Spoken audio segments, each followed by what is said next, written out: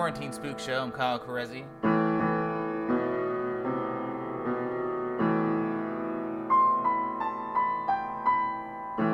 The Spookiverse has opened once again.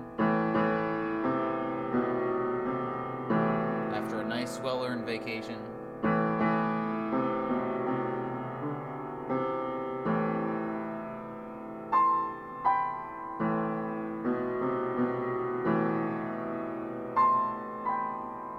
Spent most of it doing the appropriate resting. And freaking out about the painfully slow rollout of the vaccines.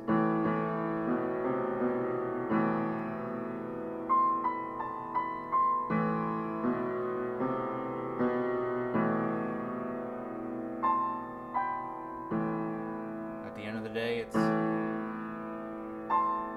things are run by people who don't give a shit about the people they service,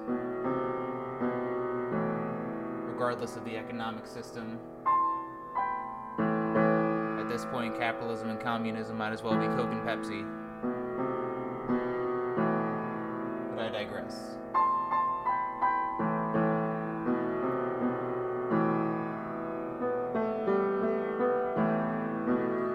I did have one dream about Star Wars. I was Anakin Skywalker. In that part of Revenge of the Sith, after he kills all those Jedi and kids. Except afterwards, he goes to a party with all the characters from those prequel movies.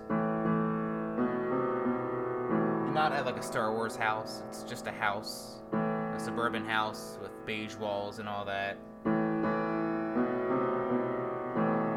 And no one knows that Anakin did all that fucked up shit.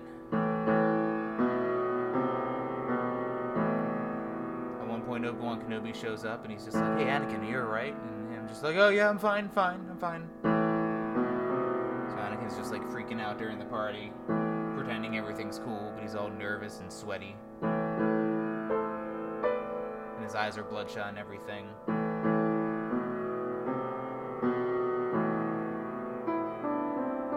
And then during the dream, my partner's at the party. There are like, "Anakin, can you stop being so moody and help out with the party?"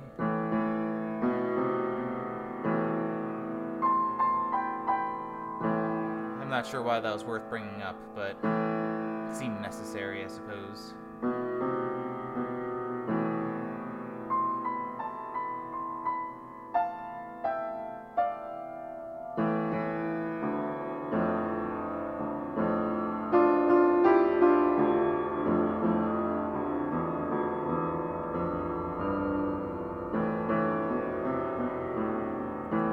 This episode's going to be a little bit different due to everyone's winter break. There is a lack of spook title submissions this week.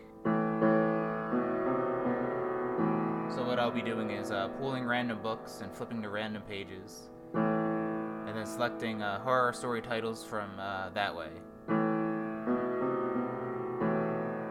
And then once I pick a title, the stories will be improvised from there. If you'd like to submit story titles, you can email them to quarantinespookshow@gmail.com.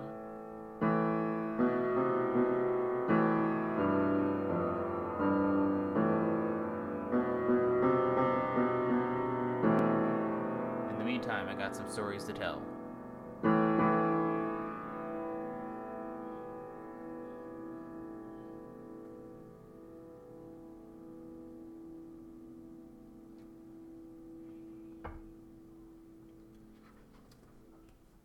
Alright, this first book is going to be Knitting for Dummies, which is a true treasure trove of absurd entries.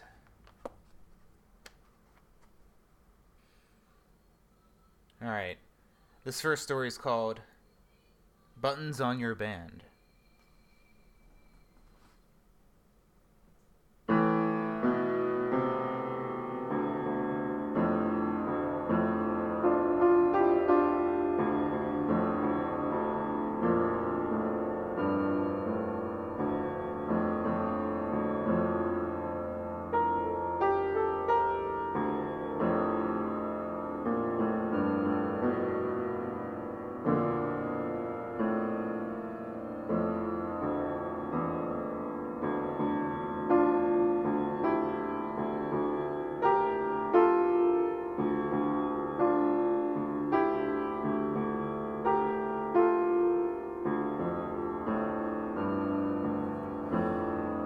Jeremy always had he was an avid collector of a variety of buttons.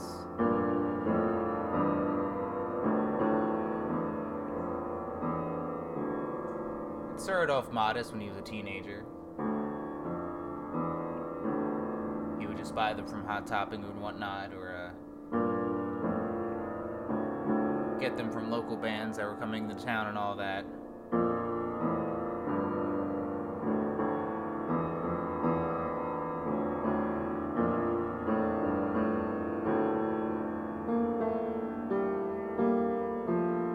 But then the habit grew as he got older. He would go to zine fairs and concerts and get as many buttons as he could.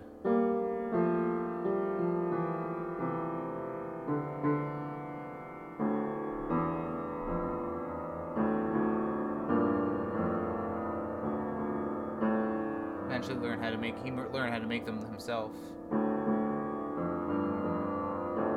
And he just started to add them on to all his clothes and backpacks.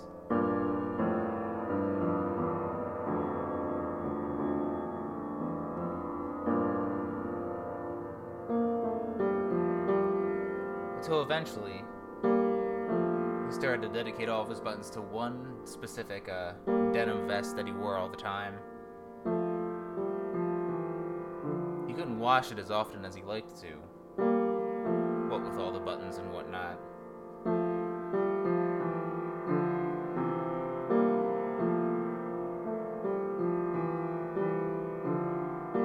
But there were probably hundreds of buttons by the time he hit 35.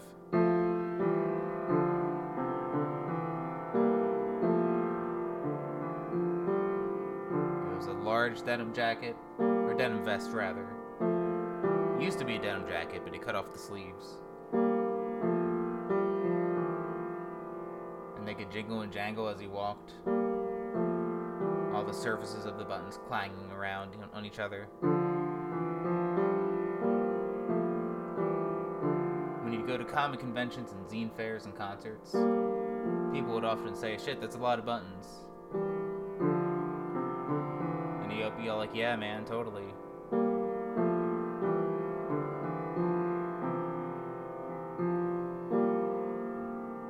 And one day, one person poignantly asked him, "Hey, do you believe in that many things?" And then Jeremy was just like, "I don't know, man."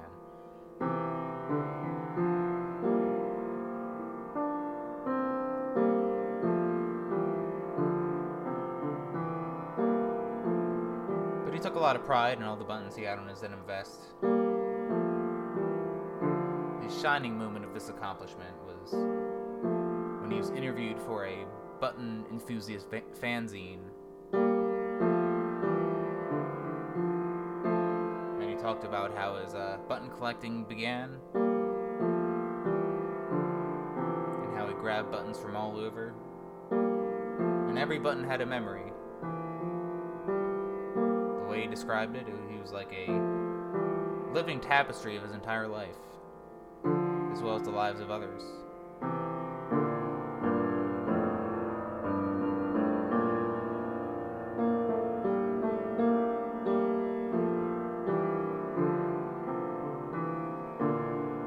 Now, the person that interviewed him for this button enthusiast fanzine, he definitely looked at Jeremy with a bit of admiration.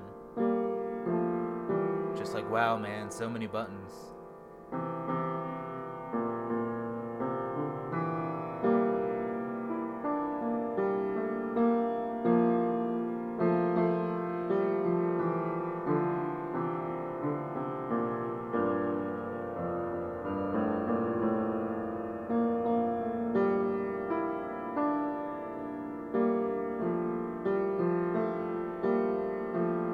But then he leaned close to Jeremy and he was just like, "Yeah, man, your buttons are really cool, but I have met one guy with a few more buttons than you." And Jeremy was just like, "Oh yeah?" pretending he wasn't interested. And the interviewer was just like, "Yeah, man, totally got mad respect for all of your buttons and all. But this guy's button collection is just like a living, breathing art piece, you know? Can't even go to most galleries or to see anything so hardcore.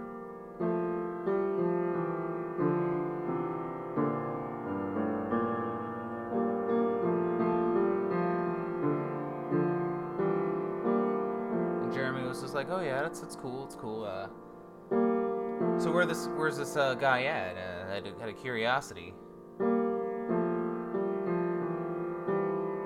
And the interview was just like, "Oh, I don't know. I think he lives in Minneapolis somewhere." And Jeremy was just like, "Oh, okay, nice. And then Jeremy remembered that he had some cousins who lived in Minneapolis, and he was invited to a wedding that summer.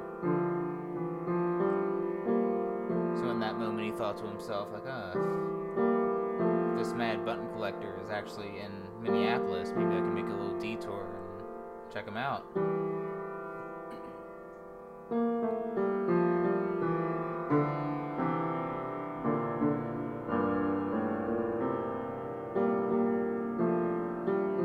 So eventually he goes to his cousin's wedding, a lovely ceremony, hangs out with his family, you know, catches up with people who are important in his life. He did get some looks for wearing his button vest to the wedding, but he virtually never took it off unless he was sleeping.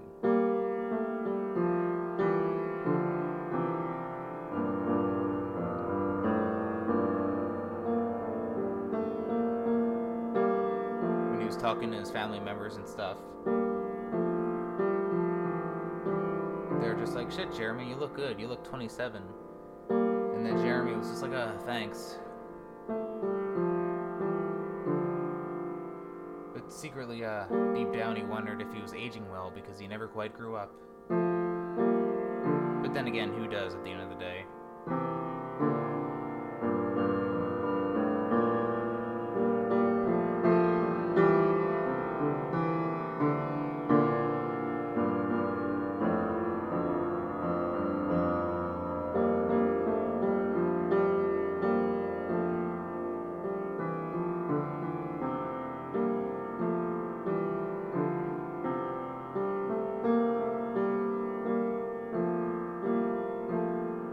So he eventually tracked down the guy, the button collector that lived in Minneapolis. His name was Artemis. And he worked at a used bookstore.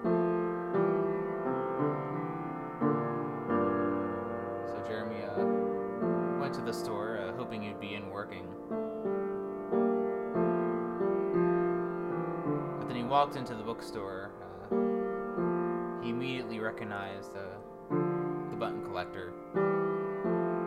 How could you miss such a collection of buttons?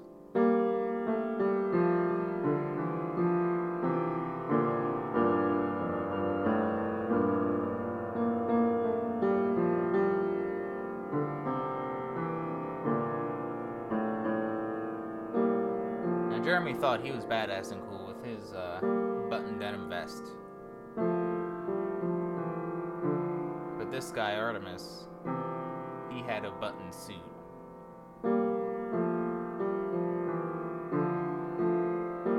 He had a denim blazer and some denim slacks.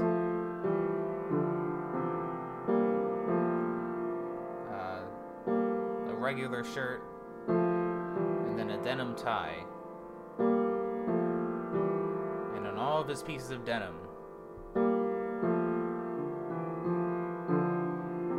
a button was attached. You could barely see the denim, but Jeremy marveled at it. He felt humbled. He thought he was the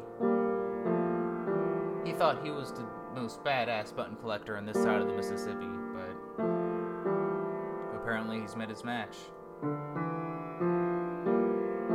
nothing but respect for him.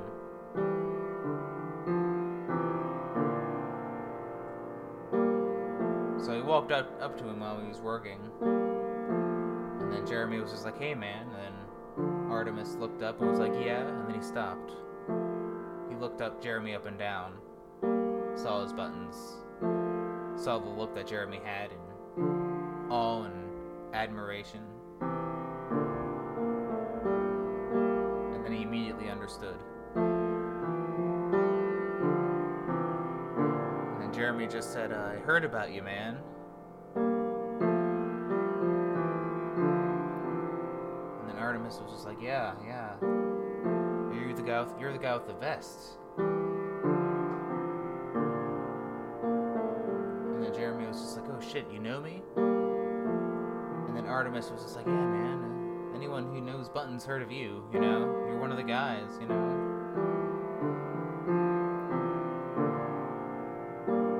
And then Jeremy was just like, well, I thought I was one of the guys until I saw your fucking dapper suit. I mean, goddamn. And Artemis was just like, oh, thanks, man. Thanks, man. So eventually Artemis goes on his lunch, and him and Jeremy are just like hanging out outside the bookstore, smoking cigarettes, talking about buttons and their collections. And they're going over each other's buttons and talking about the stories about where he got each button.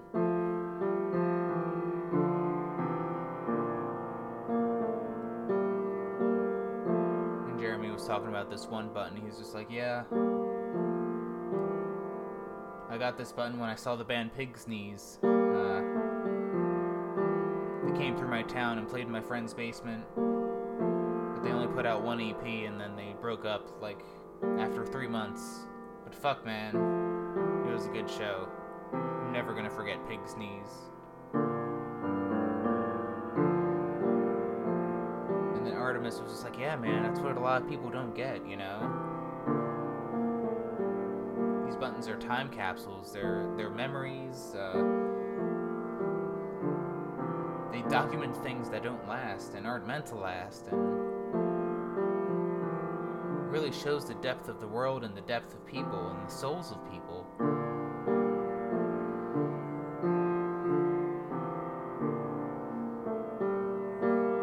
And then Jeremy was just like, yeah, man, I couldn't agree more.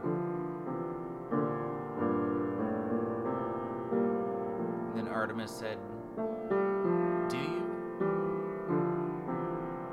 And then Jeremy was just like, do I what? And Artemis said, do you agree? And Jeremy was just like, I lost track. What? Agree with what? And Artemis said, do you agree that buttons contain the souls of people? And then Jeremy was just like, well, yeah, man, totally. That's why I'm so into it, you know? I mean, some people have stamps, I guess, or comics or whatever, but I got zines, but I got fucking buttons.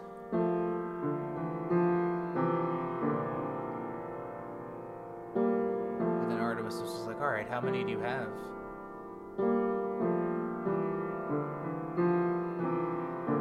And then Jeremy was just like, how many what?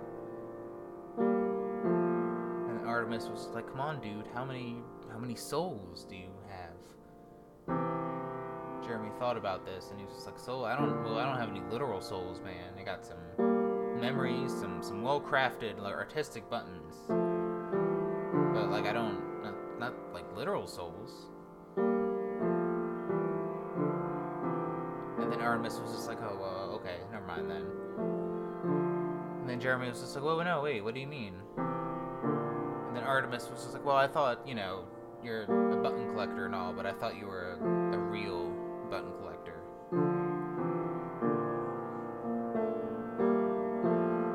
And then Jeremy was just like, hey man, I'm as real as fucking anyone, alright? Ask anyone who knows me. When it comes to buttons, I'm about it.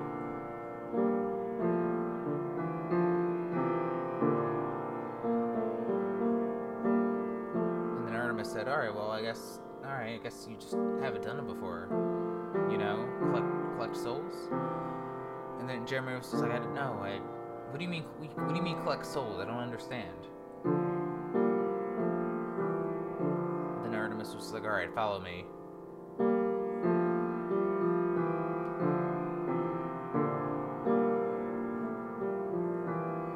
They go back into the bookshop and behind the counter and past the doorway with beads hanging down that represented the image of Frida Kahlo for some reason.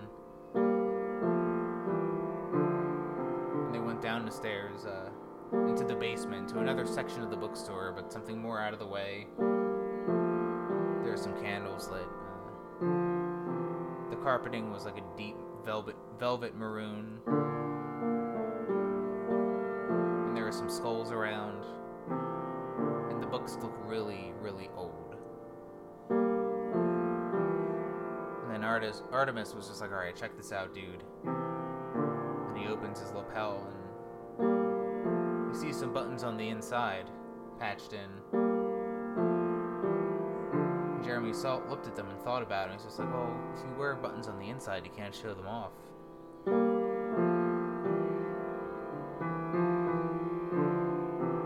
And then Jeremy took a closer look, and he realized what Artemis meant. These were literal souls trapped in buttons.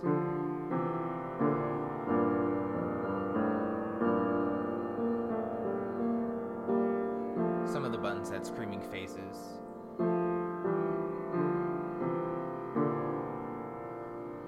Some of them was a barrage of colors, like from some abstract painting, or just like a splosh of colors from a memory or something. Some had a scenery, like a childhood bedroom or a park, or a portrait of someone that they might have loved. But looking at these buttons, Jeremy understood that they contained the souls of people. And the most vibrant thing about them souls revealed themselves in the image of the button. And Jeremy looked at it and he just said, you can't make a button any more beautiful than this. And then Artemis was just like, I know. Again, my collection of real buttons are pretty humble, but, I'm working my way up.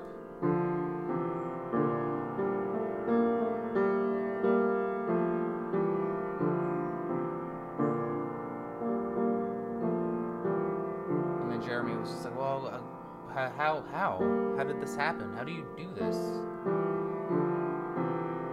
And Artemis was like, well, I had a mentor who taught me this stuff. If you want, I can teach you how I did it. And then Jeremy was just like, yeah, at least show me. I guess I'm curious. Jeremy didn't know what was compelling him to learn more about these soul buttons. He didn't like the part of himself that wanted to know this dark art.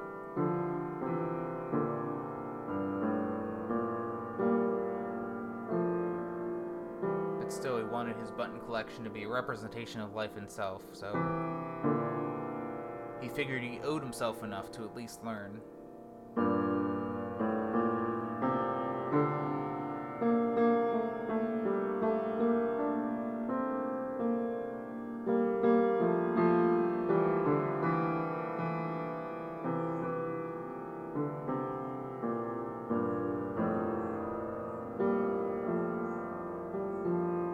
So Artemis leads Jeremy to another part of the bookstore room, with some old printing contraptions. They had a screen printing station. They had a letterpress.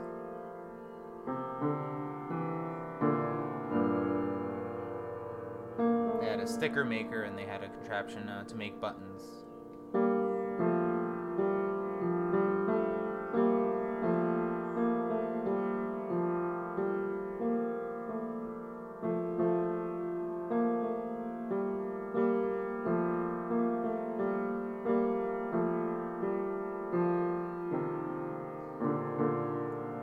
Artemis was setting up the machine, he was just like, alright, now it's kind of complicated at first. Like, it has similarities to a typical button maker, but it's a little different.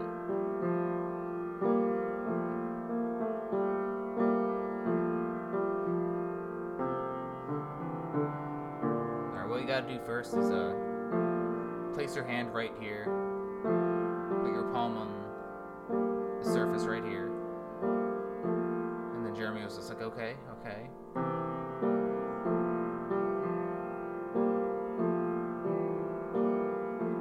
And then Artemis was like, wait, no, actually, hold on, lift your hand up.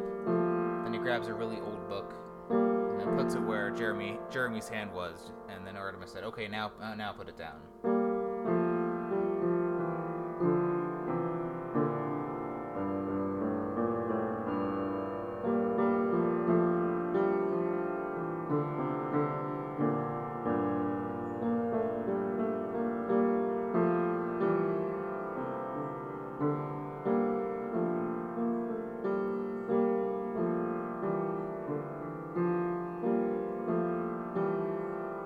Eventually, Artemis took like a blank piece of paper, a white one, and just slid it into a circular button area.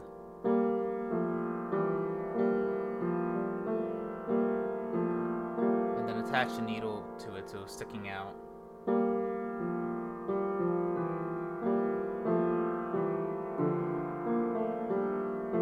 And then set it on a lever.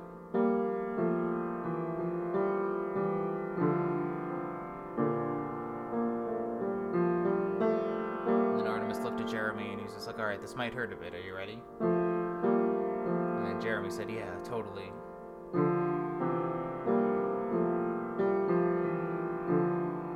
And then Artemis quickly lifted up the lever and then slammed it against Jeremy's hand,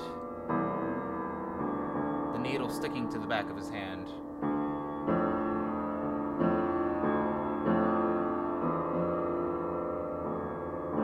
Jeremy started to scream. The needle started to draw blood, and the white paper inside the button started to become red. But it wasn't just the pain wasn't just a physical wound.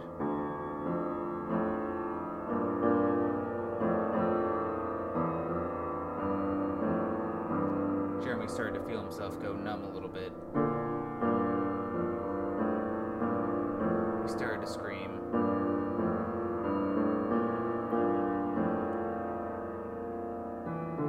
He felt like the blood was being drained from him, but he was bleeding profusely.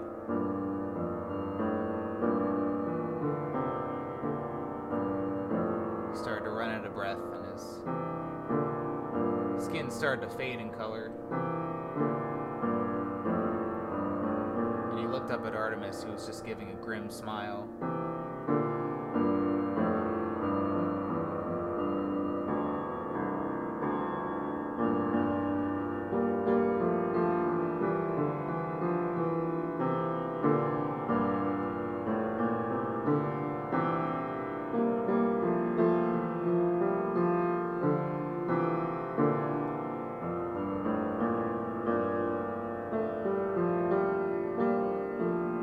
Jeremy started to sink to the floor with his hand still clamped into the machine and the button's needle still in the back of his hand.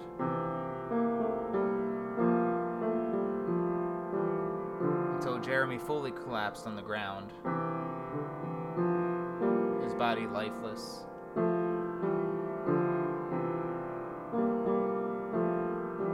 Artemis lifted up the lever and then detached the button. The part that was white was still red, but it started to fade into something else. Artemis laughed and watched Jeremy's soulless body lay motionless on the ground.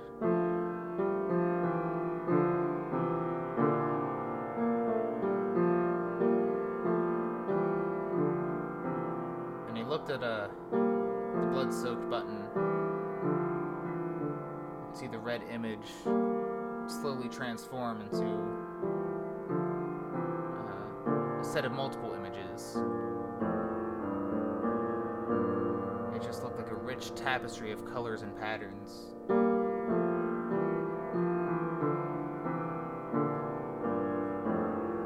And then Artemis just said, "What the hell?"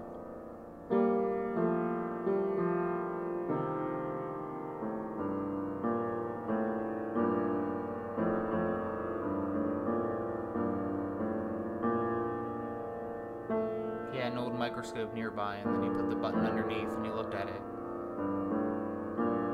And then he saw in tiny microscopic images every single button that Jeremy collected throughout his life was displayed on that one button. So that the small button itself was just like a rich tapestry of all the memories that Jeremy held dear.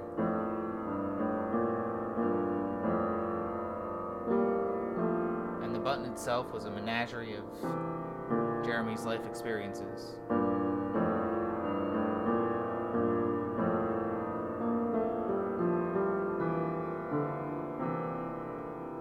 Artemis removed the button from underneath the microscope.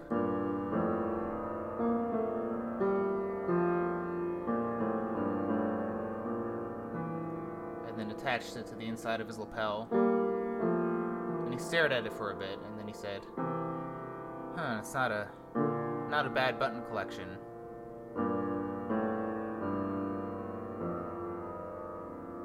And then he closed his lapel.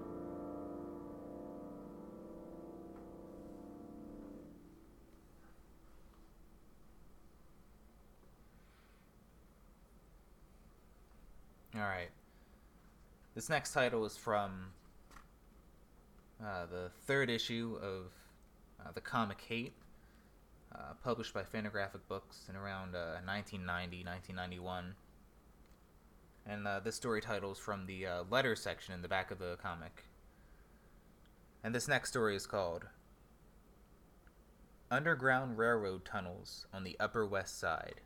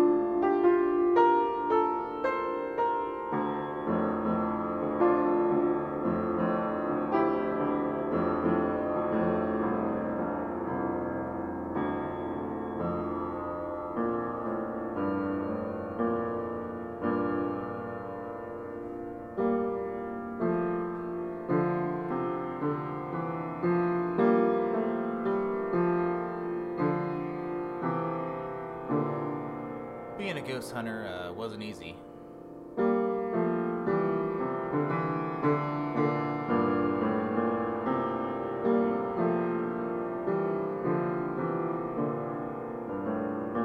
Especially if you hosted a YouTube show and a Twitch stream.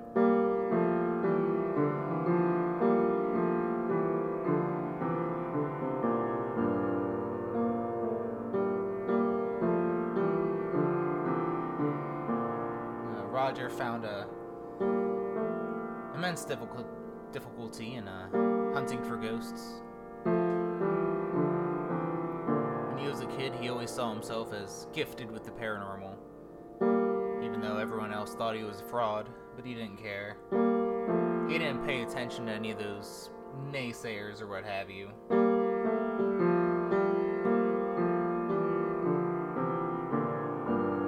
Roger just followed that Shane Smith advice, where it's just like, if you just want to film something, just film it. At first, Roger just started to recreationally go to abandoned places with a camera. And then he'd invite some friends who also believed in ghosts.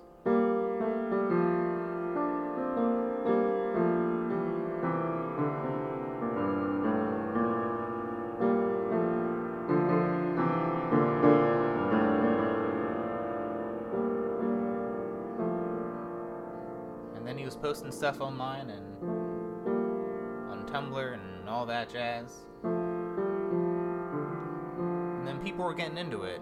People were snorting what Roger was cooking up and all that. And they started to invest in more gear, some heat radiation stuff and some electromagnetic whatnots.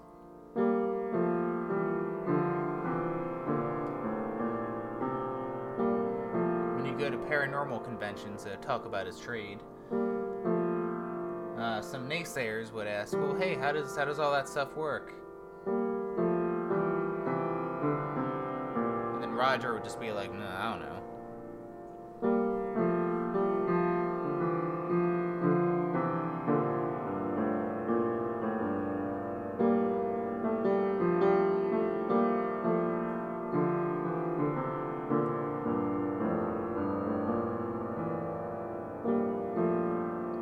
Roger always felt comfortable at paranormal conventions. It was rare that anyone questioned what he was into, you know.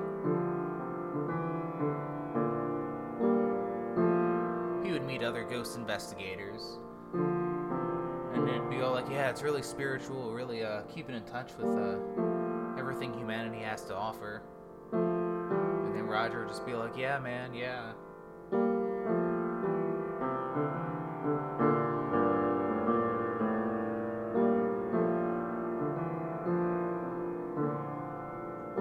Was really proud of all the audio he had of any sort of moans or white noise that he captured on his show.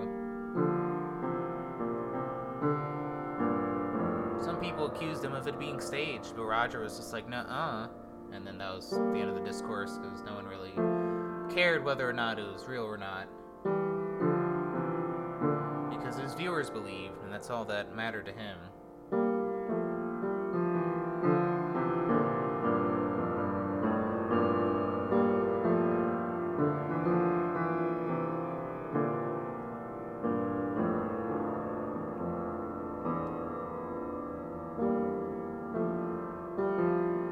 So Roger was strolling through this one paranormal convention in Minneapolis. And then a dude comes up to him. He's just like, hey, you're Roger Femur, aren't you?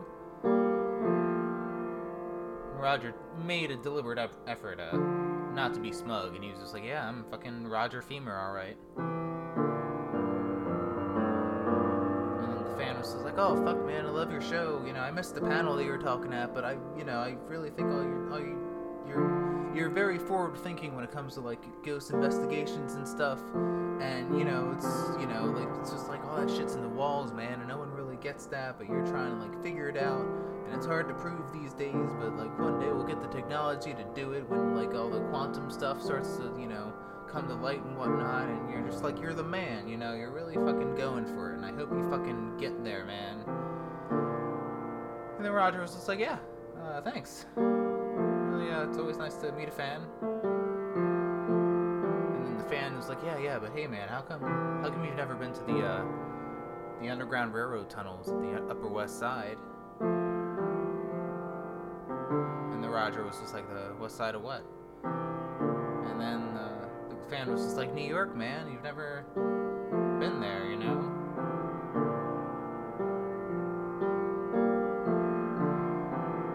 You know, it's like that, you know, it's all the spooky horror stuff is happening like in little pockets of New York. I mean, so many people move there, and all the people like feel things and do stuff, and then people are remembered or not remembered, and then people want to be remembered if they die prematurely or unfairly, and then want to haunt people just so they know how they died and how they lived, man. You know, you should check it out. And Roger was just like, yeah, I mean, we're already scouting new locations for our next season on the show, so it'll be, yeah, really cool to check out. Yeah.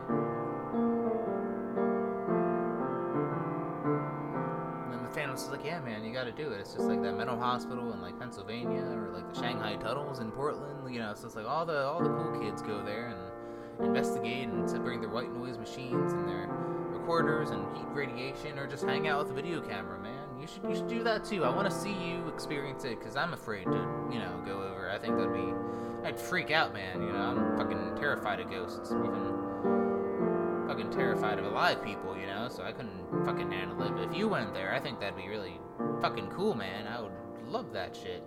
And then Roger was just like, yeah, I'll sleep on it.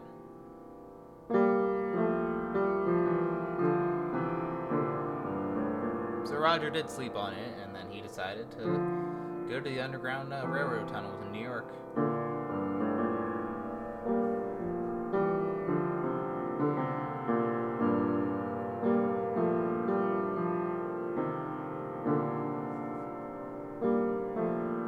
He had a crew with 2 other people.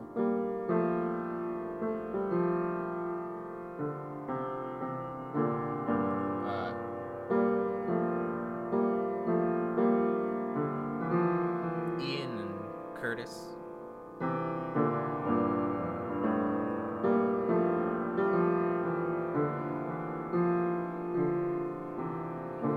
So Roger, Ian, and Curtis, they all go to New York.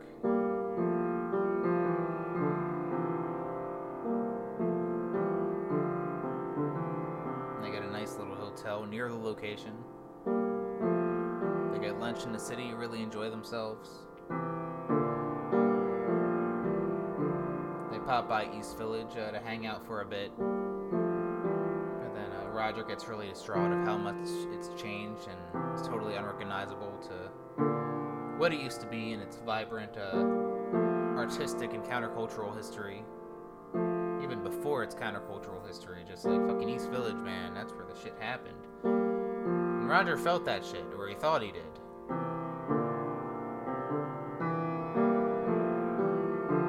But as East Village transformed, the vibe disappeared, That's why Roger always, when he moved into a new house, he repainted the walls and redecorated, Shooing off any old vibes, any old hang-ups from any people that previously lived there or people who died there, and then just made the space his own. That was his own personal philosophy, that a lot of ghost shenanigans could be curbed if people just redecorated a bit more thoroughly. But that was just him. He wrote books about it. Go to rogerfemer.com for more info about all his shenanigans and insights to things and whatnot. So anyway, Roger, Ian, and Curtis, they're setting up their gear and their cameras.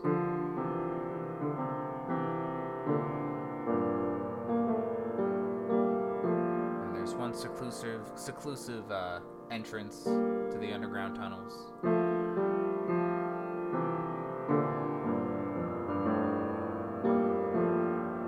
Curtis seems nervous, and he's just like, alright, so you sure that no fucking trains are gonna come out or anything, or gonna hit us while we're on the tracks and whatnot? And then, Roger's just like, nah, don't worry about it. I researched the shit out of it, it's fucking good. We honestly got nothing to worry about.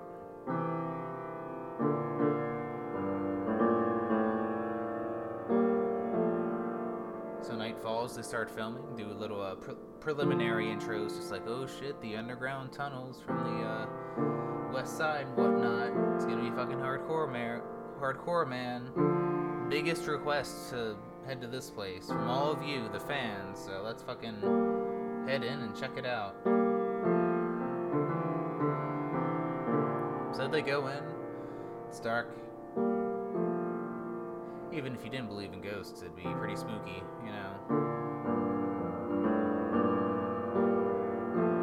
There are also some other people wandering in there.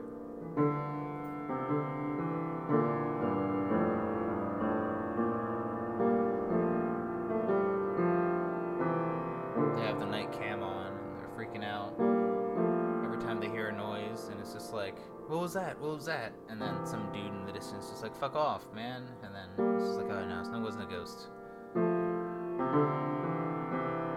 They got deeper into the tunnels, where there are less people walking around.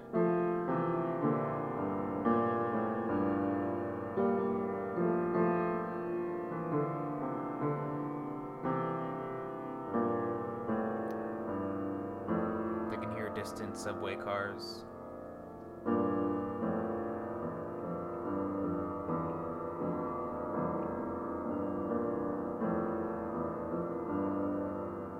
gets darker, but they have their night cam and flashlights and stuff. They had an angle with their show that they tried to make it like the Blair Witch Project or Marble Hornets or whatnot, trying to compete with shows like Three Dragons and whatnot, but they did have a stylistic thing that was unique to them, to their credit.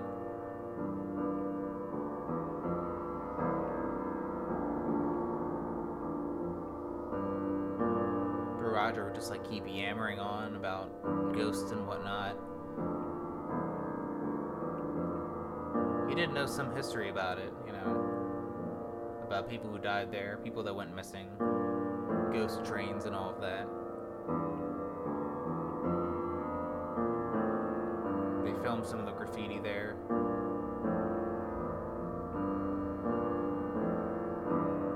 And it was just like maybe the ghosts inspired people to draw this graffiti, man, or whatever.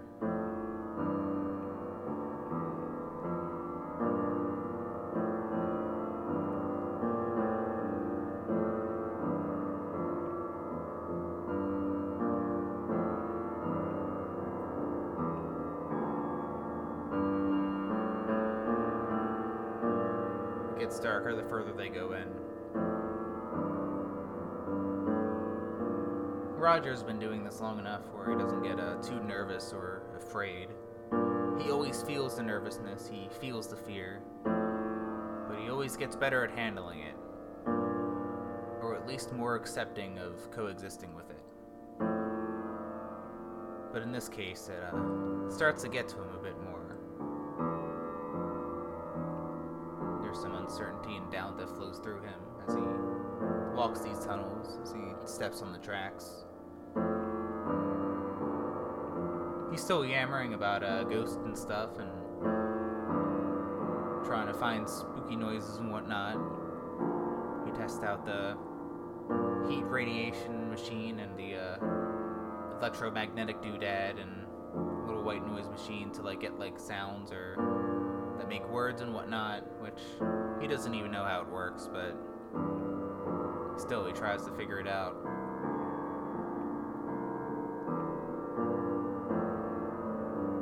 He felt he was going on autopilot a little bit.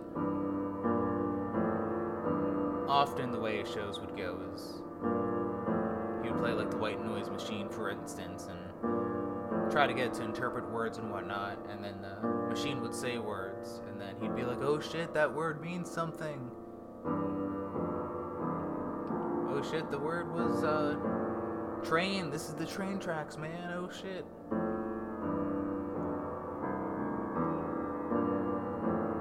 And as he went through these gimmicks during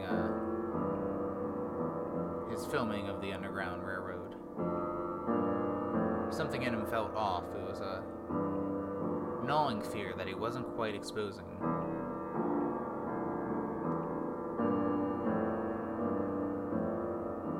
It was beneath the gimmicks of the show and beneath what he was pursuing on the show, or at least what he told himself he was pursuing.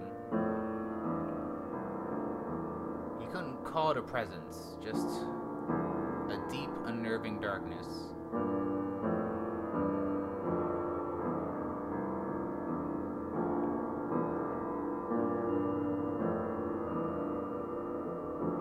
Some sort of external hunger of sorts.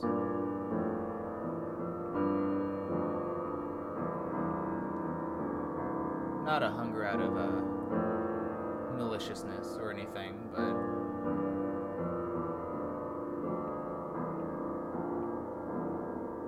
just an exposure to this feeling has elicited an obvious torment and dread. Again, not for maliciousness, but just a dread that comes from reality of pure misfortune, like encountering a storm. So eventually he's testing out a electromagnetic thing, and he sees a little blip on it that he could convince himself that was some kind of spooky ghost thing or something, or a human figure or whatnot. But then he stops and he puts down the electromagnetic thingamajig, and he's just like, guys, do you feel that? And then Ian and Curtis still doing characters for a show, just being like, oh yeah, man, we were really feeling it. It's really spooky. And then Roger's like, no, but for real though, you feel the darkness. And then Ian and Curtis stop in their tracks, and they knew what he meant. Like, yeah, it's something. Nothing that we can record, but there's something here. And then Roger was like, yeah, we can get out of here. We can just like we can abandon the episode, I don't care, but we gotta get fucking going. I got a bad feeling in my gut and we gotta leave.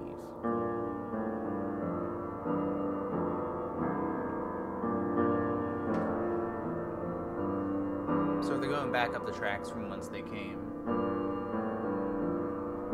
It seemed like they were walking for a while, longer than they thought.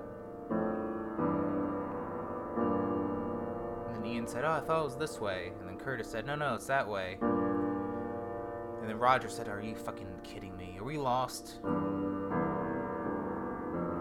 then Curtis said, shit, man, I think we're lost. And then Roger was just like, fuck. He felt this external dread.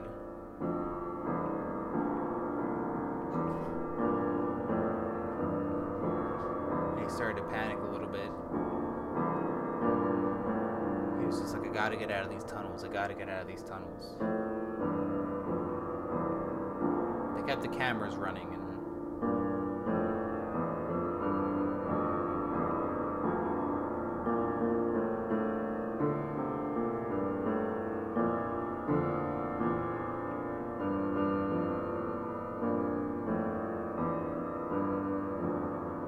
they were all just like sitting on the ground at some point. Sitting, waiting. They didn't know what they were waiting for. It's just the dread that overcame them was so much that they couldn't walk anymore. Not from exhaustion, but just like existential pointlessness, for lack of a better phrase.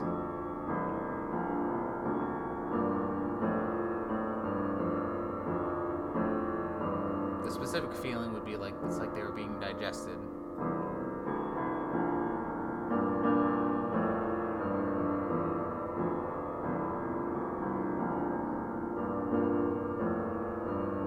Eventually, as they're sitting there,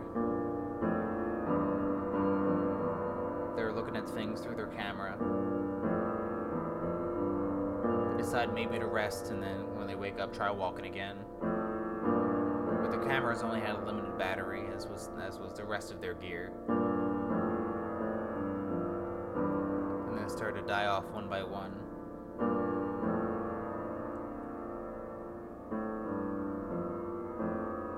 Last thing they had was their flashlight.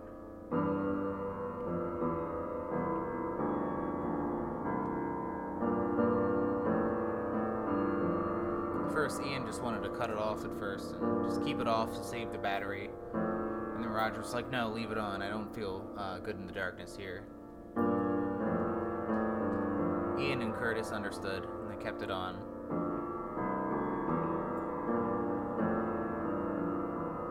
The flashlight just kept fading and fading.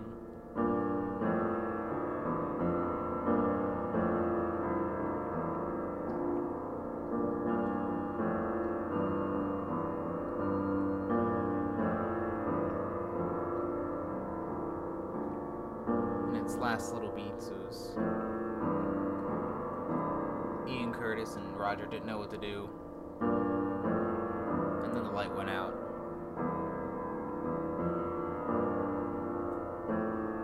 Roger, Ian, and Curtis were never seen after they went into those tunnels. They were supposed to rendezvous with a producer in the city, but they never showed up to the meeting. A search was carried out. Apparently a lot of people get lost in the tunnels.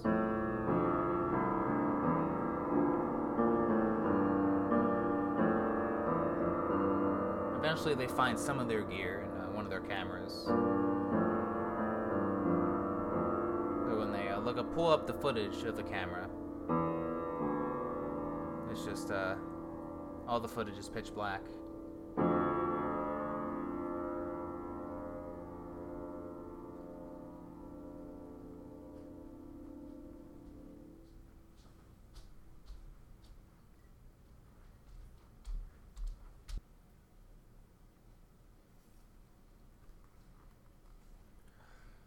Alright, this last story is from...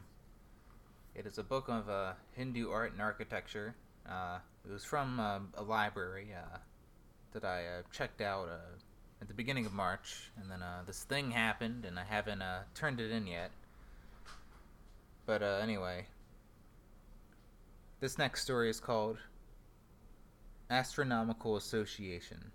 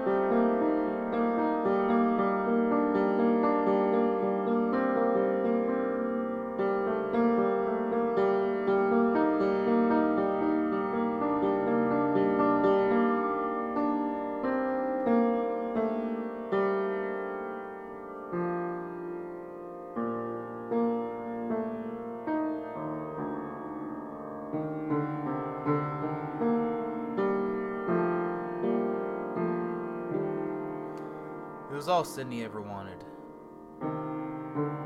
Just to look up into the stars in space. Her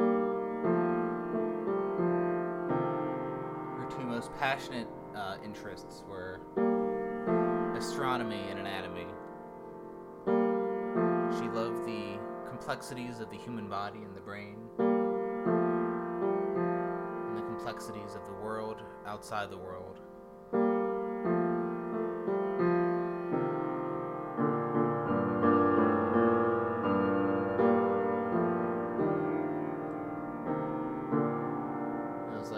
She liked to dive into an ocean within herself and dive into an ocean outside of herself. That's truly how she gained gratification of living.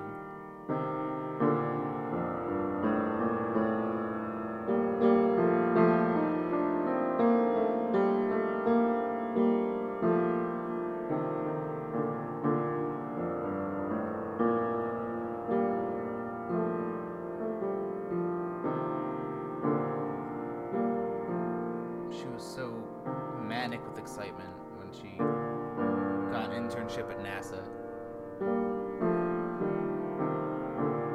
An opportunity to stare into space for herself. A lot of people that she, interned with were into more of missile technology and whatnot. But she was just like, nah, I'm pure research, She spent her whole life looking at the stars, and that's all she wanted to do. She loved talking about it. She loved talking about the star systems and planetary systems, galaxies, and all the unknown oddities in space. She saw it as the raw material of living, not for just the earthly things that humans occupy themselves with.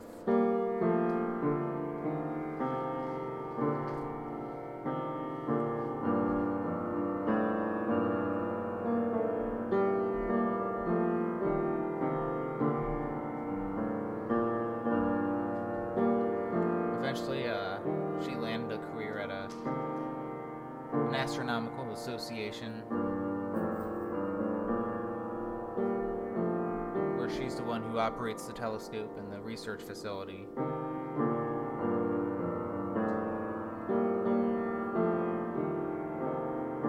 And she's the one who primarily is in charge of staring up into space and documenting and doing research and whatnot.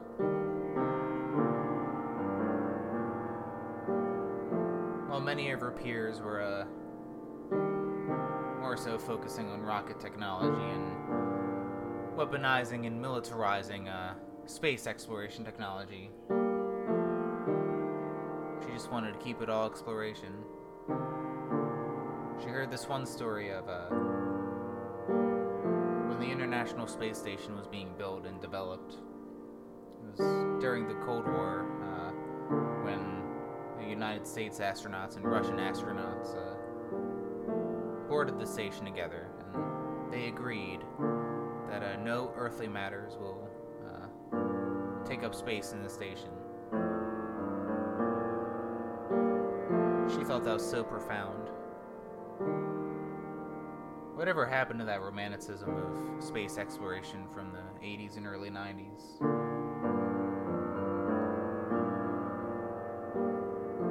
The pure wonder to wonder what else was beyond us.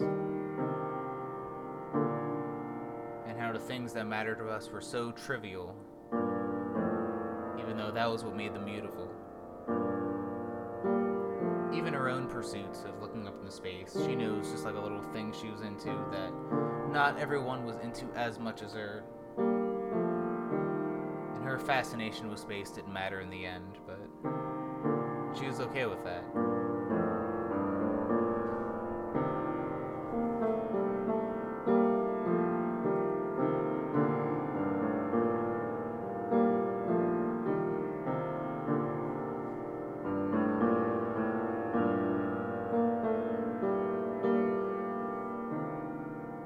Things started to become less okay when one day she was manning the telescope. She got her work done for that part of the day, and then spent the tail end of her work day just staring up for recreationally, looking around.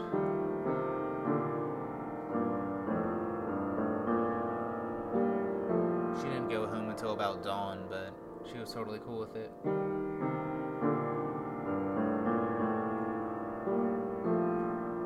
But as she's looking at the stars and the planets, she saw this one distant meteor that seemed to get closer to the sun and the earth and the moon.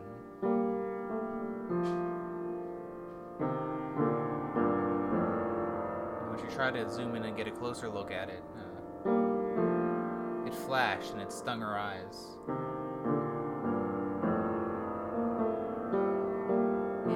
Gave her a head rush too, and she was just like, alright, I think it's time that I go home.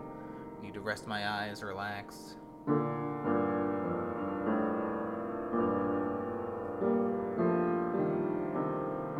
So when she went back, she was having some quizzical dreams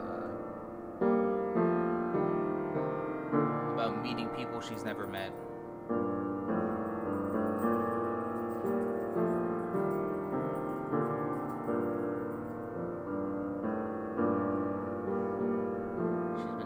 Dreams for weeks ever since she saw that weird meteor thing that she's never seen again.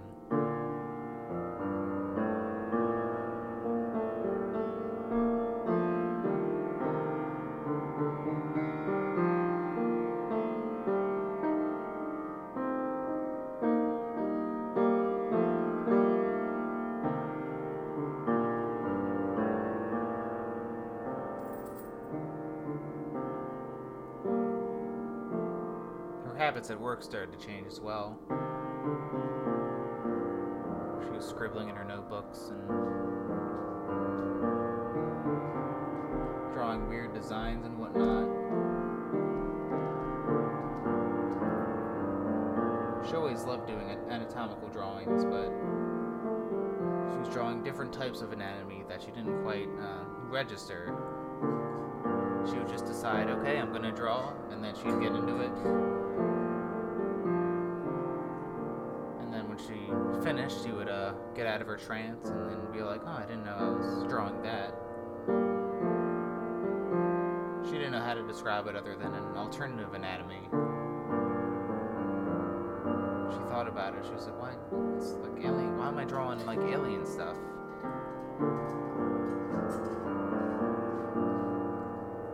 She was looking through all the glyphs and patterns and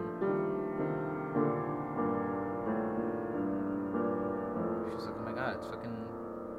Did I make contact with aliens?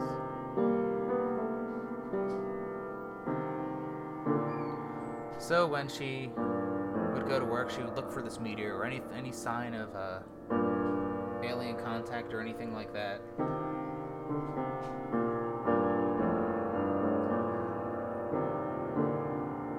And as obsessively as she looked, she couldn't find anything in the like. All she had were her dreams and her trance states when she would draw manically and whatnot.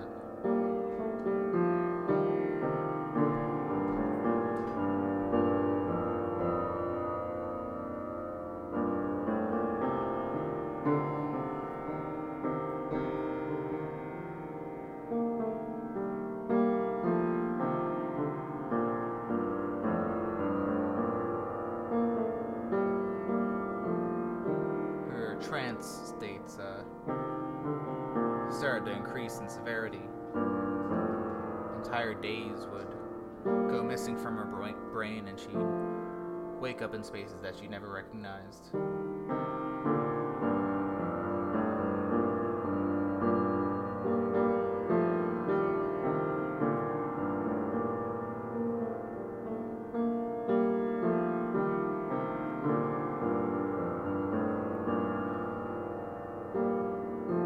Out of the insistence of her co-workers, she went to a hospital to get a checkup to see if something was up with her, but she knew, like, no, it's fucking aliens, man. I think they're trying to make contact with me, but my brain can't handle it.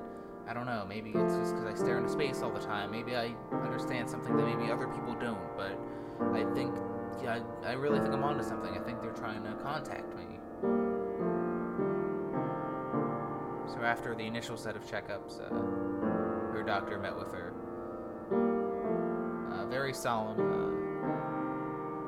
very well rehearsed in preparing to deliver bad news, to recognize that this is bad news, but in a way that he's done before, trying to keep a sense of composure. And then she said to Sydney, "There's no easy way to say this, but we found a tumor in the inside of your skull. It's pretty severe. We can try to do surgery, but it's a long shot." And then Sydney was like, "Tumor? What do you mean a tumor?" And the doctor said, "Well, it's it's kind of started like a bit of an onset epilepsy, like all these episodes you're having. It's from this thing." Sydney was just like, "No, it's not from this tumor. It's just like the aliens are trying to contact me, They're trying to send signals to my brain and whatnot, and I think that the tumor might be a result of that, because maybe my brain can't handle the radiation. I don't know, but it's something bigger than both of us, is what I'm saying."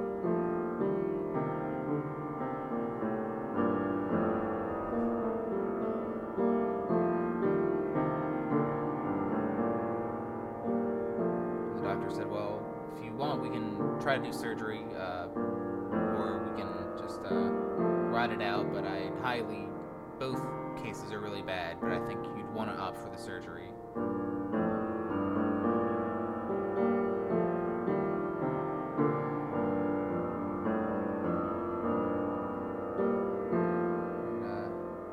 Sydney's last concern was her own health and mortality. Stumbling upon this contact beyond the stars, but she still goes for the surgery.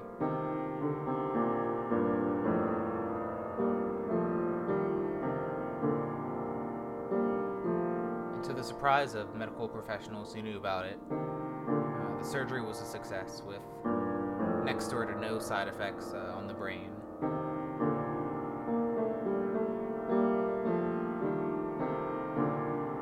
One exception is Sydney kind of had a strong idea that she died and was in the afterlife, but she was still in with people, still alive. She wouldn't share this detail with other people because people wouldn't believe her, but she knew what she believed, to say the least.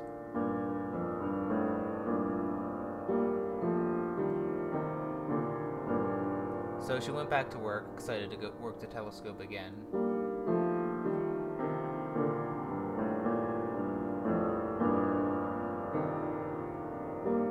But there lacked a specific excitement in staring up into space. It lacked a tangibility, because nothing nothing really seemed as real to her as they used to.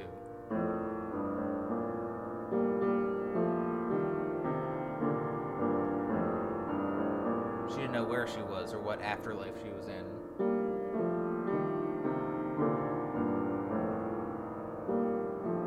She thought maybe she was in some sort of waiting room to meet the aliens, or perhaps she did die mid-surgery and then went to the afterlife, which is really just her own reality, but without registering it as a reality peculiarly. Now, her co-workers were concerned about Sydney, but she still got her work done as she always did, you know.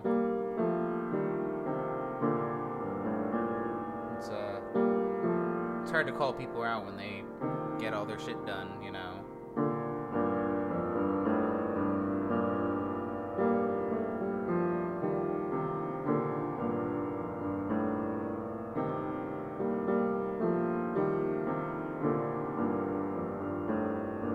She still looked out into space and still did those sketches, not as much ardency as she used to, but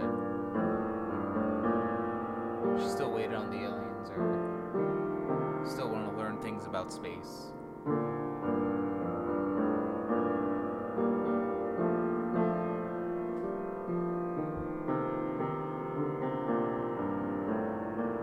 Eventually she has a meeting with the heads of the Astronomical Association that were manning the research facility that she worked at.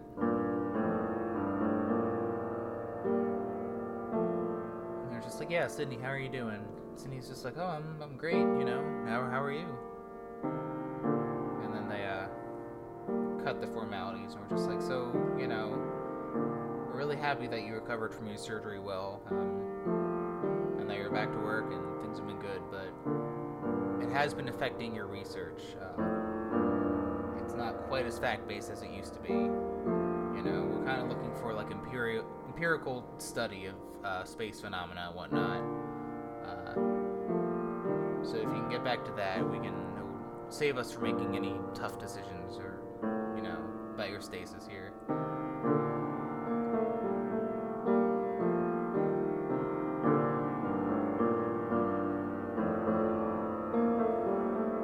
And then Sydney was just like, well, what do you mean? I don't understand.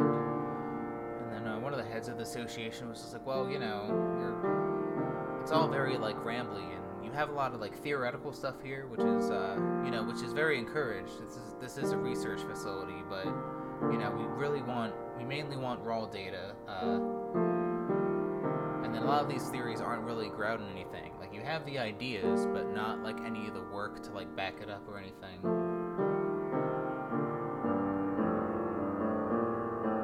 You're talking about things that like no one's like discovered or anything, or nothing's that you've observed personally about what's happening in space. So I don't really know why you're going out on a limb, like the stuff of science fiction. And then Sydney was just like, well, no, the aliens contact me in my dreams, and they tell me what's up about space and stuff. So I feel less compelled to, you know, like stare out into space itself, because they could just give me a good link to it, and it gives me an idea of things to look for through this telescope, but we don't have a powerful enough telescope to find anything cool, really. So, you know, I'm just kind of like jotting a lot of stuff down, things that they tell me, and I think it could be useful for you, you know. And I'm sure when we develop the right telescopes a couple generations later or whatever, we might discover that a lot of these things are true, because that's what the aliens are telling me, you know.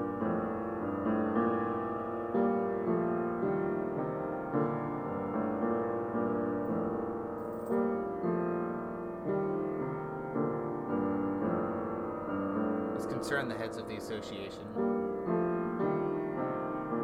because their staff, their emphasis on their staff was to just go for just like the raw data about space phenomena and whatnot.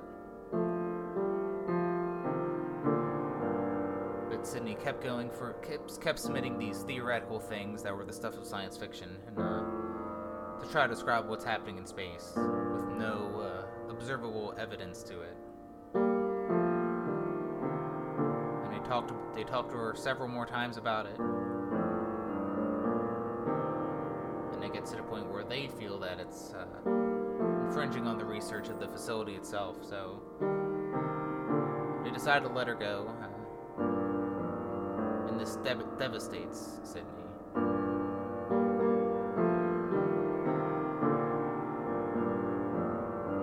She has her own nice telescope at home, but it doesn't compare to the one she used at the research facility. She didn't have access to the stars in the same way that she used to. And eventually the aliens stopped coming to her in dreams.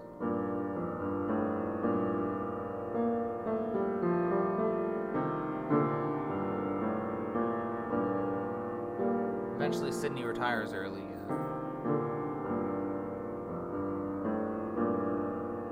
She did do some tech jobs, in other research facilities and stuff, but nothing that compared to just staring into space all day, literally. So she has an early retirement and then dies a few years later.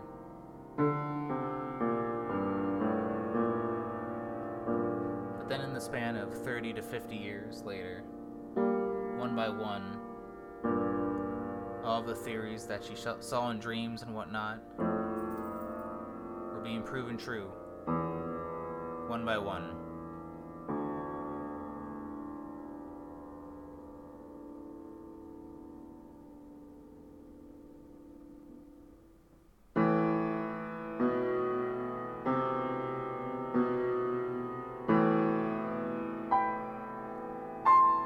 The Val's Quarantine Spook Show. I'm Kyle Carezzi.